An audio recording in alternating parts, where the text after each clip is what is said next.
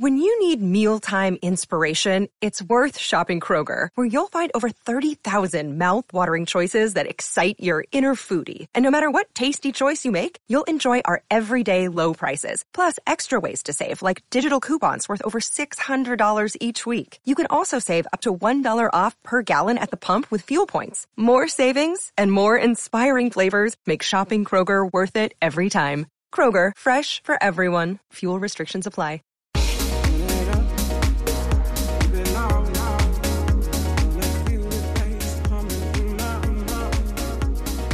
Welcome to the Living to 100 Club podcast. Here's our host, Dr. Joseph Casciani. Greetings to all of our listeners, and welcome to the Living to 100 Club program, where we discuss strategies to live longer and stay healthy and positive about aging. We're creating a mindset about living to 100, and we're turning aging on its head. Thank you for joining us today. I'm your host, Joe Casciani. One of the nicest parts about these podcasts is having the opportunity to share innovative programs that are really helping people live longer and healthier. We have with us today someone who will talk about his company's approach to improving health outcomes in communities, in low-income housing, and in medical clinics. Dr. Ben Emmert Aronson is a psychologist who co-founded Open Source Wellness to leverage the power of community through coaching, healthy meals, and peer support. Dr. Emmert Aronson speaks nationally on the importance of daily behaviors in creating health and how societal forces can make it harder for some of those in communities to put these new behaviors into action. He'll share with us what works. Ben, welcome to our show. Thanks so much, Joe. Glad to be here. Great. Glad to have you with us. I always like to open by asking our guests to tell us about the journey that brought you to where you are today. Oh, such a great question. And I think it's, it's amazing to watch that unfold for people, because so often there's this, beautiful finished product at the end, but then I think the ways that we get there are often really personal. Sure. I know for me, Open Source Wellness was exactly that. I had the good fortune of living in intentional community, living in co-ops and during my time in college and grad school. And the things that I learned there were really what we brought to Open Source Wellness. So living in a co-op, it was kind of baked into the community that if it made it easier to eat healthy, because 5 nights a week someone was cooking dinner for the house, but only twice a month did I need to cook. It made it easier to exercise, because if I wanted to go for a run, there was always someone who wanted to go with me. And social support was just baked into the house. There was always someone there if I needed a shoulder to lean on or wanted to share some exciting news.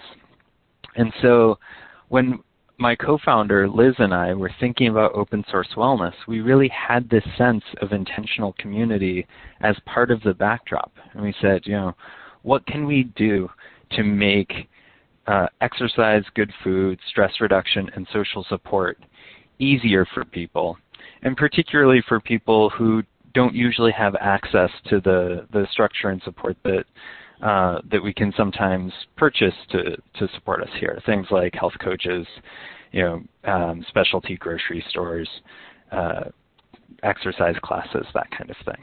Sure. Mm-hmm. Mm-hmm. So you got together with your co-founder, your partner, and you put this program together, Open Source Wellness. I know we'll talk more about it in detail. Had you worked as a psychologist in other settings, or was this kind of your culmination of your professional background and training? Yeah, so we had both actually worked as psychologists, particularly in safety net hospitals, in low-income clinics. I did a bunch of my training at the VA, which I was really grateful for. I loved working there. But in that training, in that time, we had both seen that there was a real kind of bifurcation for our patients. That in general, and both of us worked in primary care mental health integration, so we had worked both as psychologists in primary care and then also kind of in more classic therapy settings. And what we saw is that for our patients, they were being told, you need to exercise, you need to eat better, you need to reduce your stress, you need social support. And these are all great recommendations, and they're the things that we know are so tied to our health. I mean, that's what's going to have us live to 100, right? But the split came when our patients with privilege versus our patients without privilege were given these instructions. For our patients with some privilege, they were able to, as I said a moment ago, hire a health coach. They could shop at Whole Foods. They could, take Pilates. But for our patients without privilege, they weren't able to hire these supports, and so they weren't able to make the changes that were being asked of them. And we realized that they were being given a prescription to nowhere. They were being given a prescription to change their behaviors, but there was no pharmacy for them to fill that prescription in. That's really how we developed Open Source Wellness. We wanted it to be a behavioral pharmacy to fill these behavioral prescriptions. Yeah, that's a great concept. That's similar to the recommendations about better eating and more fruits and vegetables, yet in a lot of communities it's really hard to get the fruit and vegetables that are fresh daily and, affordable. So you're bringing multiple inputs, multiple systems for these individuals. That's great. I think that's a great concept. So, I'm concerned about, we're all concerned about the prevalence of chronic disease, right? In our national healthcare spending, we see it all around us. I've seen a lot of research from National Institute of Health and others organizations where 70% of our longevity is due to lifestyle, and 30% is due to maybe genetics, maybe family history. So I'm sure you're familiar with some of that. How does this national picture of the prevalence of chronic disease come into play with your programs? I think you're pointing at something great here. And in addition to the focus on kind of our lifestyle behaviors there's also the massive impact of chronic disease. I think most folks don't recognize just how big this is. I certainly didn't before I started doing this work. But 80% of our healthcare spending is on chronic disease. It's really it's the vast majority of what we're fighting as a country. And the vast majority of treating that chronic disease is what we actually do on a daily basis. And so that's where we really set out to make those daily behaviors not only easier for people to do, make it a little easier to get some exercise, to get healthy food, to get that social support, but also to make it fun. I have this belief that we really do on a daily basis those things which are easy and fun. And so if we want to make exercise and good food and social support, if we want it to be embedded into our society in a way that people access it regularly, then we have to make it both easy and fun for people to do. Yeah. So that's a big part of the backdrop, as you said, making these systems, these support systems, available to your clients, the members of your programs. Yeah, I can see that. So help me understand Open Source Wellness a little bit. Let's talk about that. You call it a delivery system that helps to make lifestyle changes. What do you mean by that? Yeah, so when we think of a pharmacy, it's a delivery system for our medications, right? Imagine if CVS didn't exist and your doctor handed you a script for insulin or antibiotics and said, I hope you figure it out.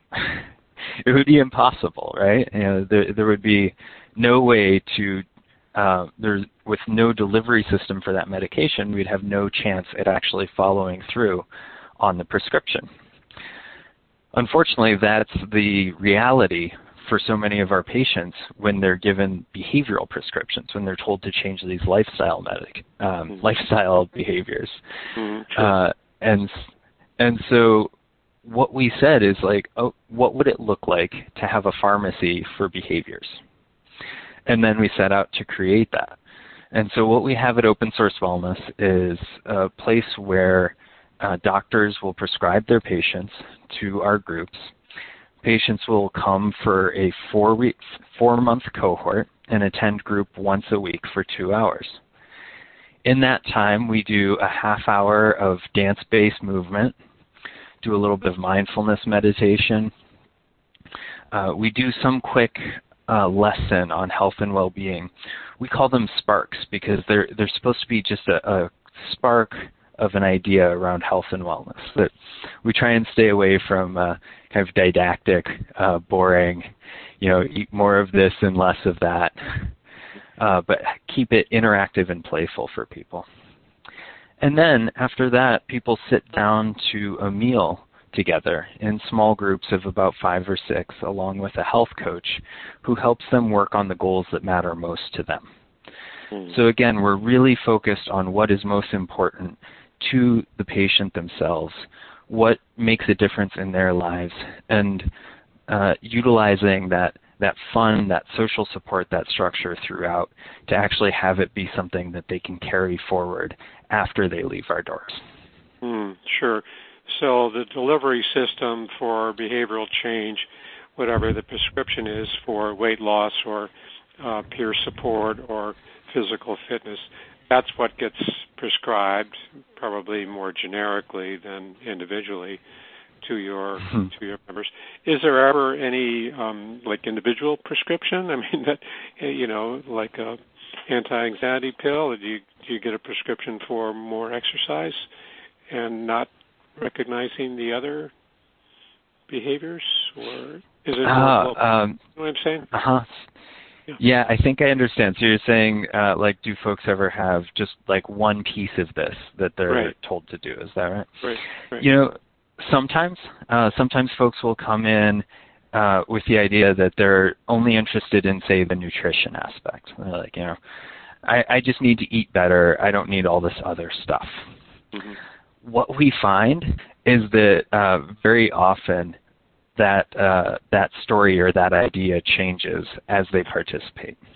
That no matter what it is that we're coming in for, whether it's diabetes, heart disease, depression, anxiety, any of these kind of chronic conditions that are plaguing us as a country, they're all improved by diet, exercise, social support, and stress reduction. And so that's why we really have one transdiagnostic group where everyone goes regardless of the condition or goal that they have coming in, and where everyone participates in all 4 aspects because they really do complement one another so well. Yeah, I can see that. That's really beautiful that you can start with a specific approach and then you recognize, and the individual recognizes, well, there's really more to this than I thought I needed. It really is much more comprehensive for my total well-being, holistic health, if you will, but really a more global Absolutely. approach. I can see that. Sure.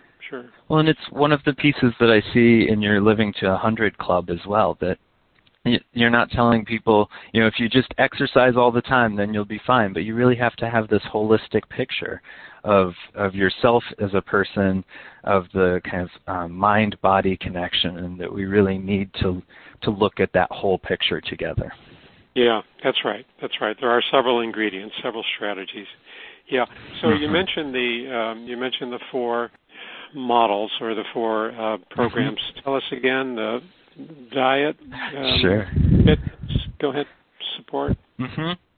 Yeah, we say move, nourish, connect, be.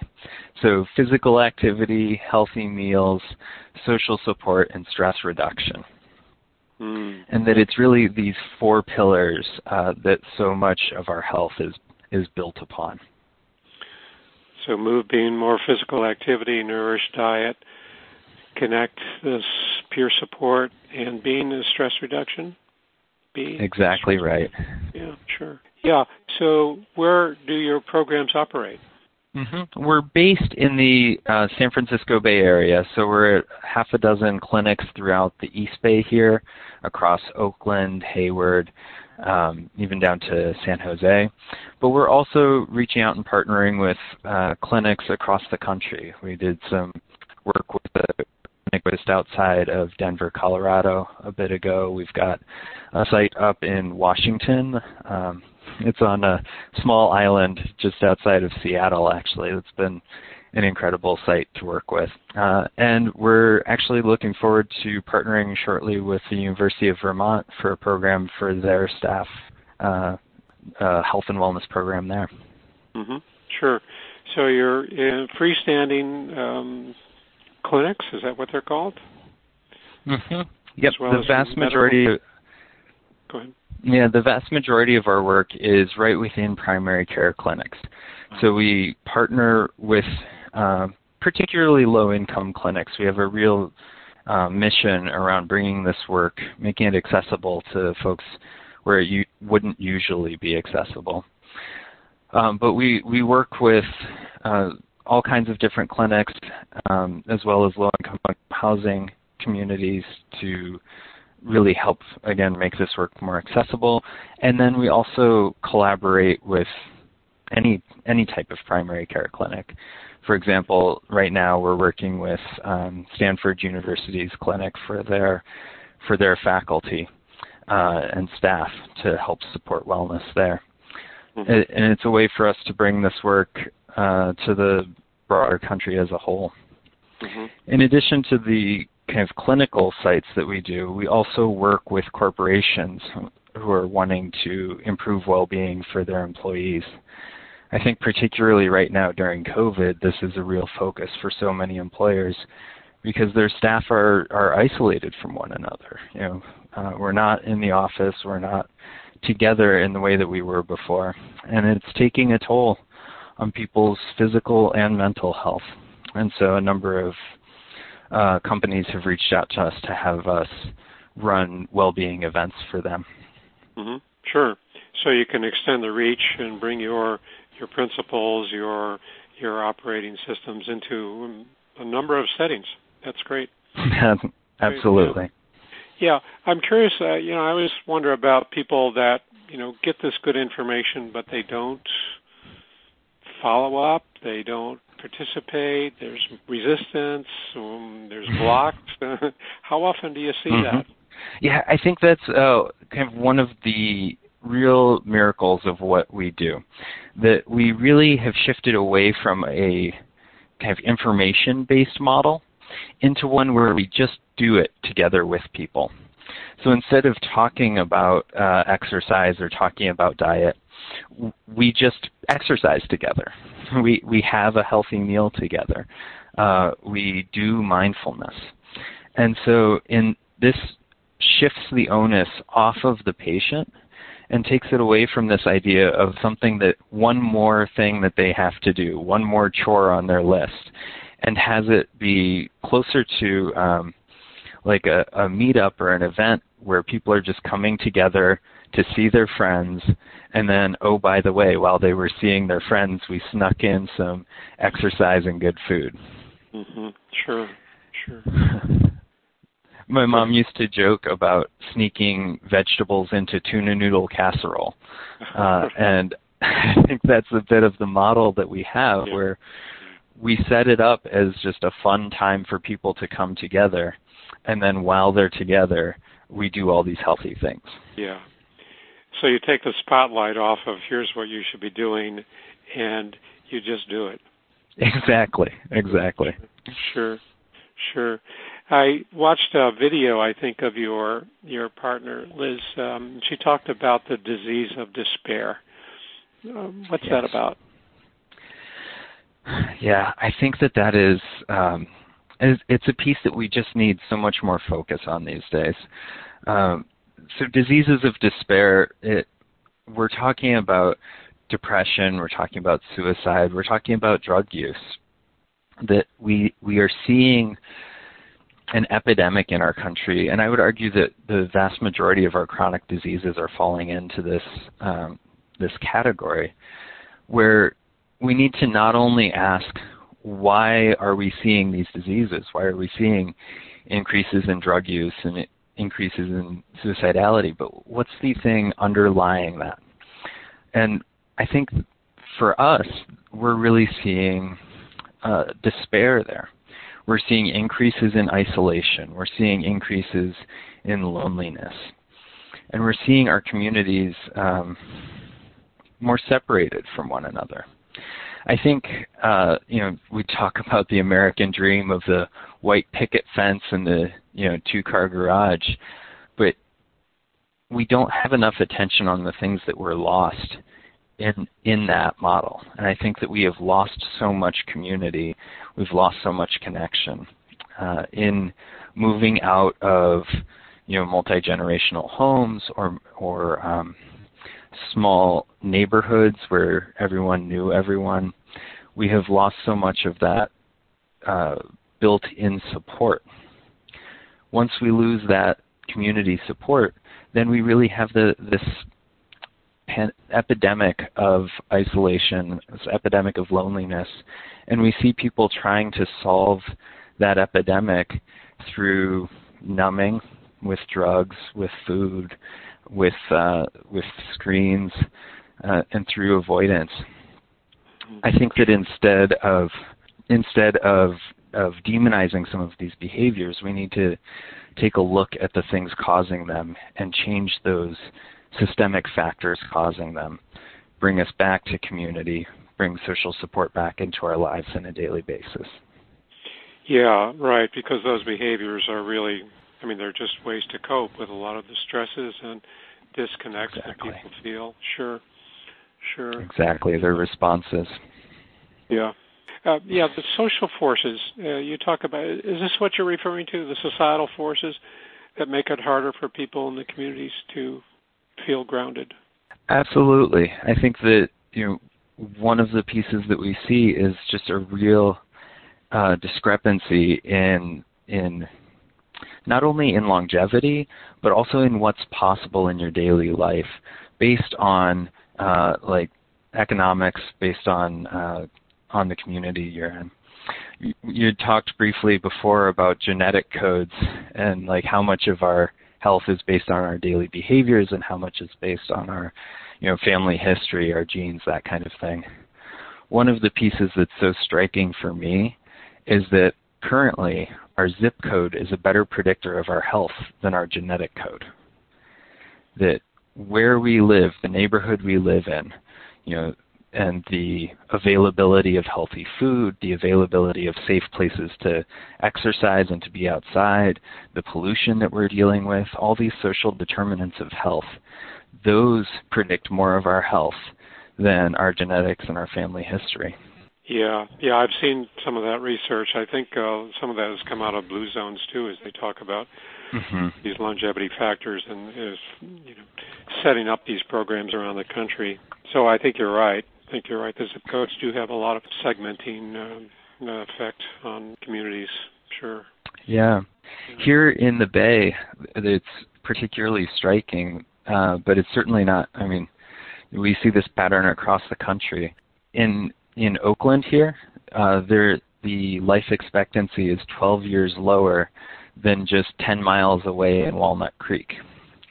And so we see this incredible discrepancy just a few miles apart because of the resources that are available for people, because of the social determinants of health, the things that they're able to access. And so at Open Source Wellness, we really have a mission around leveling that out and making it so that everyone has a good shot at health. Everyone has a fair shake at living a long, healthy, happy life. Sure. Yeah, the inequities, the disparities. Yeah. So I think this is a great program, and it sounds like it's well established, and you're kind of expanding into these different settings. Are you doing anything online? Do you have any coaching online or programs that are available? Well, unfortunately, right now everything's online. Yeah, right. We're as is the rest of the country, looking forward to when we're able to safely be back in person. We have most of our programming within clinics, as I mentioned, some within low-income housing, but then we also have a community site that's open and available to anyone. And then right now, because we are online, that's accessible to anyone in the country, I mean, anyone in the world if you can get the time zones right. The easiest way to learn more about that is probably just to email me directly, and then we can get folks set up if they're wanting to do some more coaching. Okay. And what's the email, Ben? Sure. I'm Ben at opensourcewellness.org. To see more about our program, our website is just opensourcewellness.org. We have some videos up there. We've got some of our outcomes data and the impact that our program has had, all of that. Mm-hmm. Yeah. So that was my next question. I'm curious about any outcomes data. I mean, that's the key to any of these programs. What kind of results are you seeing with your members? Absolutely, and I love that you hold that up as one of the keys. I'm similar. I'm a real numbers geek, and to me, until I see the data, until I see the outcomes, it's just a good story. So I want to know, let's see the hard numbers, and what does that look like? We've seen striking outcomes on our work, particularly around depression. People who come in with symptoms of depression see a 57% drop in that depression. People who come in with hypertension see on average a 21-point drop in their systolic blood pressure. We see significant drops in anxiety and isolation, increases in physical exercise, increases in the servings of fruits and vegetables that people are eating. And then one of the things that we're most proud of is we saw a 77% drop in emergency room visits and hospitalizations for people looking at before our program versus after it. Wow. That's striking, 77%. Yeah, that's remarkable. Huge. Yeah, it's huge. Yeah. And so particularly right now, as we're trying to keep people out of the hospital, and we're also, as health systems, are trying to reduce costs and do more with less, I think anything that we can do to reduce ER visits is going to be a vital one. Yeah, well, that's the name of the game. I agree. I think any of our behavior medicine approaches, mental health approaches that work with the medical population, that's where we're going to have an impact, and you're seeing that, I'm sure. It's so much more than just the prescription for a pill, not to minimize that, but you need to get the behavior medicine, you need to get the lifestyle changes, the motivation, the determination, overcome any of those emotional blocks. That's what's going to really matter with these folks, I think. So Open Source Wellness is a not-for-profit organization. How do you support yourselves? That's right. We really, as I said, our mission was really around making this accessible to folks who couldn't otherwise and improving the world in that way. We have, I think it's called multi-braided finance streams. So one is direct revenue. So when we partner with clinics, we contract with them to provide the services. And there's actually a really great way that this works out where because they're able to improve their provider efficiency through our group model, the clinic actually makes more money than it costs to contract with us. And so these low-income clinics that are often struggling just to keep their doors open are able to increase their revenue and provide their patients with better care and have their doctors have a better experience, which is particularly important in this time of doctor burnout. And so it's really a win-win-win across all sites there. In addition, those clinics are able to bill for some of the medical procedures that they provide as well, right? Right. So when we run a site in a clinic, we do what's called a group medical visit, where we provide all of the programming, where we do again, the exercise, the mindfulness, the group health coaching. And then during all of that, there's one provider, like an MD or a nurse practitioner, who is seeing patients for brief one-on-one checkups. And then they're able to bill for those checkups in the context of the group medical visit. And so then the other methods of supporting this work is we do write grants for it, and we also have a number of very dedicated givers who support this, say, this is something that we need more of in the world. I want to help bring that out into the world. Sure. Yeah.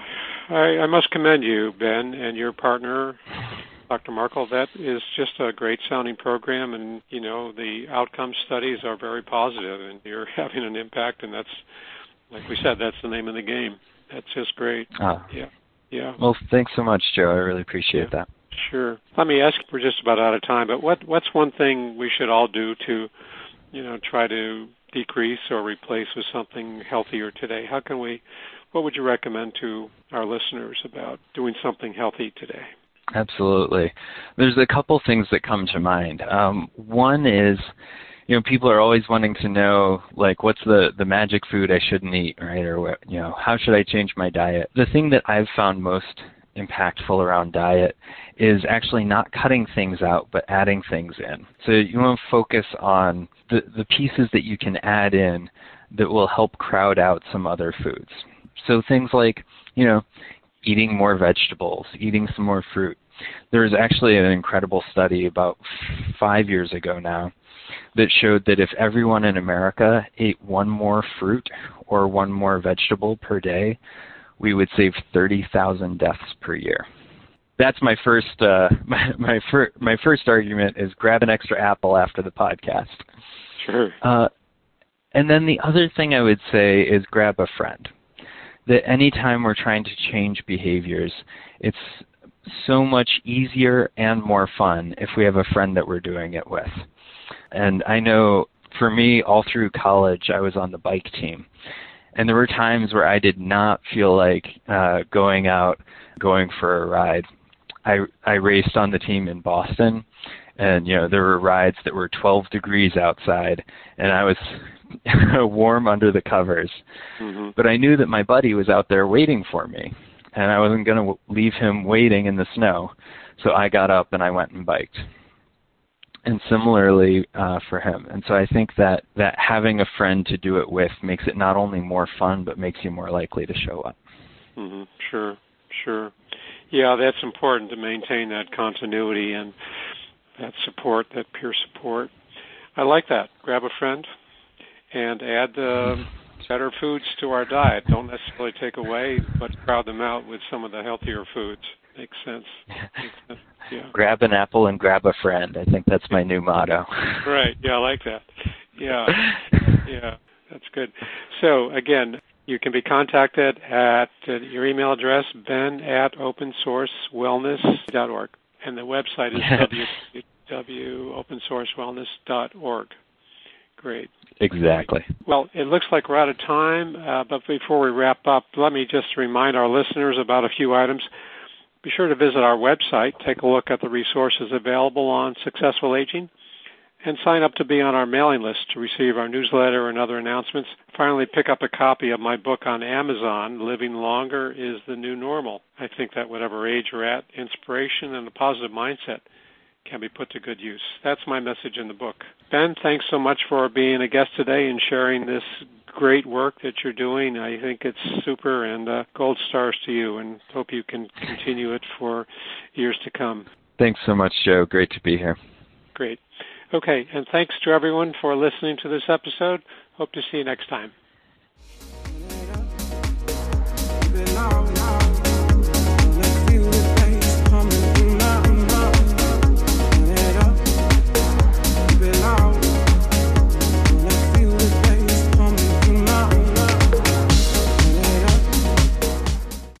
When you you need mealtime inspiration, it's worth shopping Kroger, where you'll find over 30,000 mouth-watering choices that excite your inner foodie. And no matter what tasty choice you make, you'll enjoy our everyday low prices, plus extra ways to save, like digital coupons worth over $600 each week. You can also save up to $1 off per gallon at the pump with fuel points. More savings and more inspiring flavors make shopping Kroger worth it every time. Kroger, fresh for everyone. Fuel restrictions apply.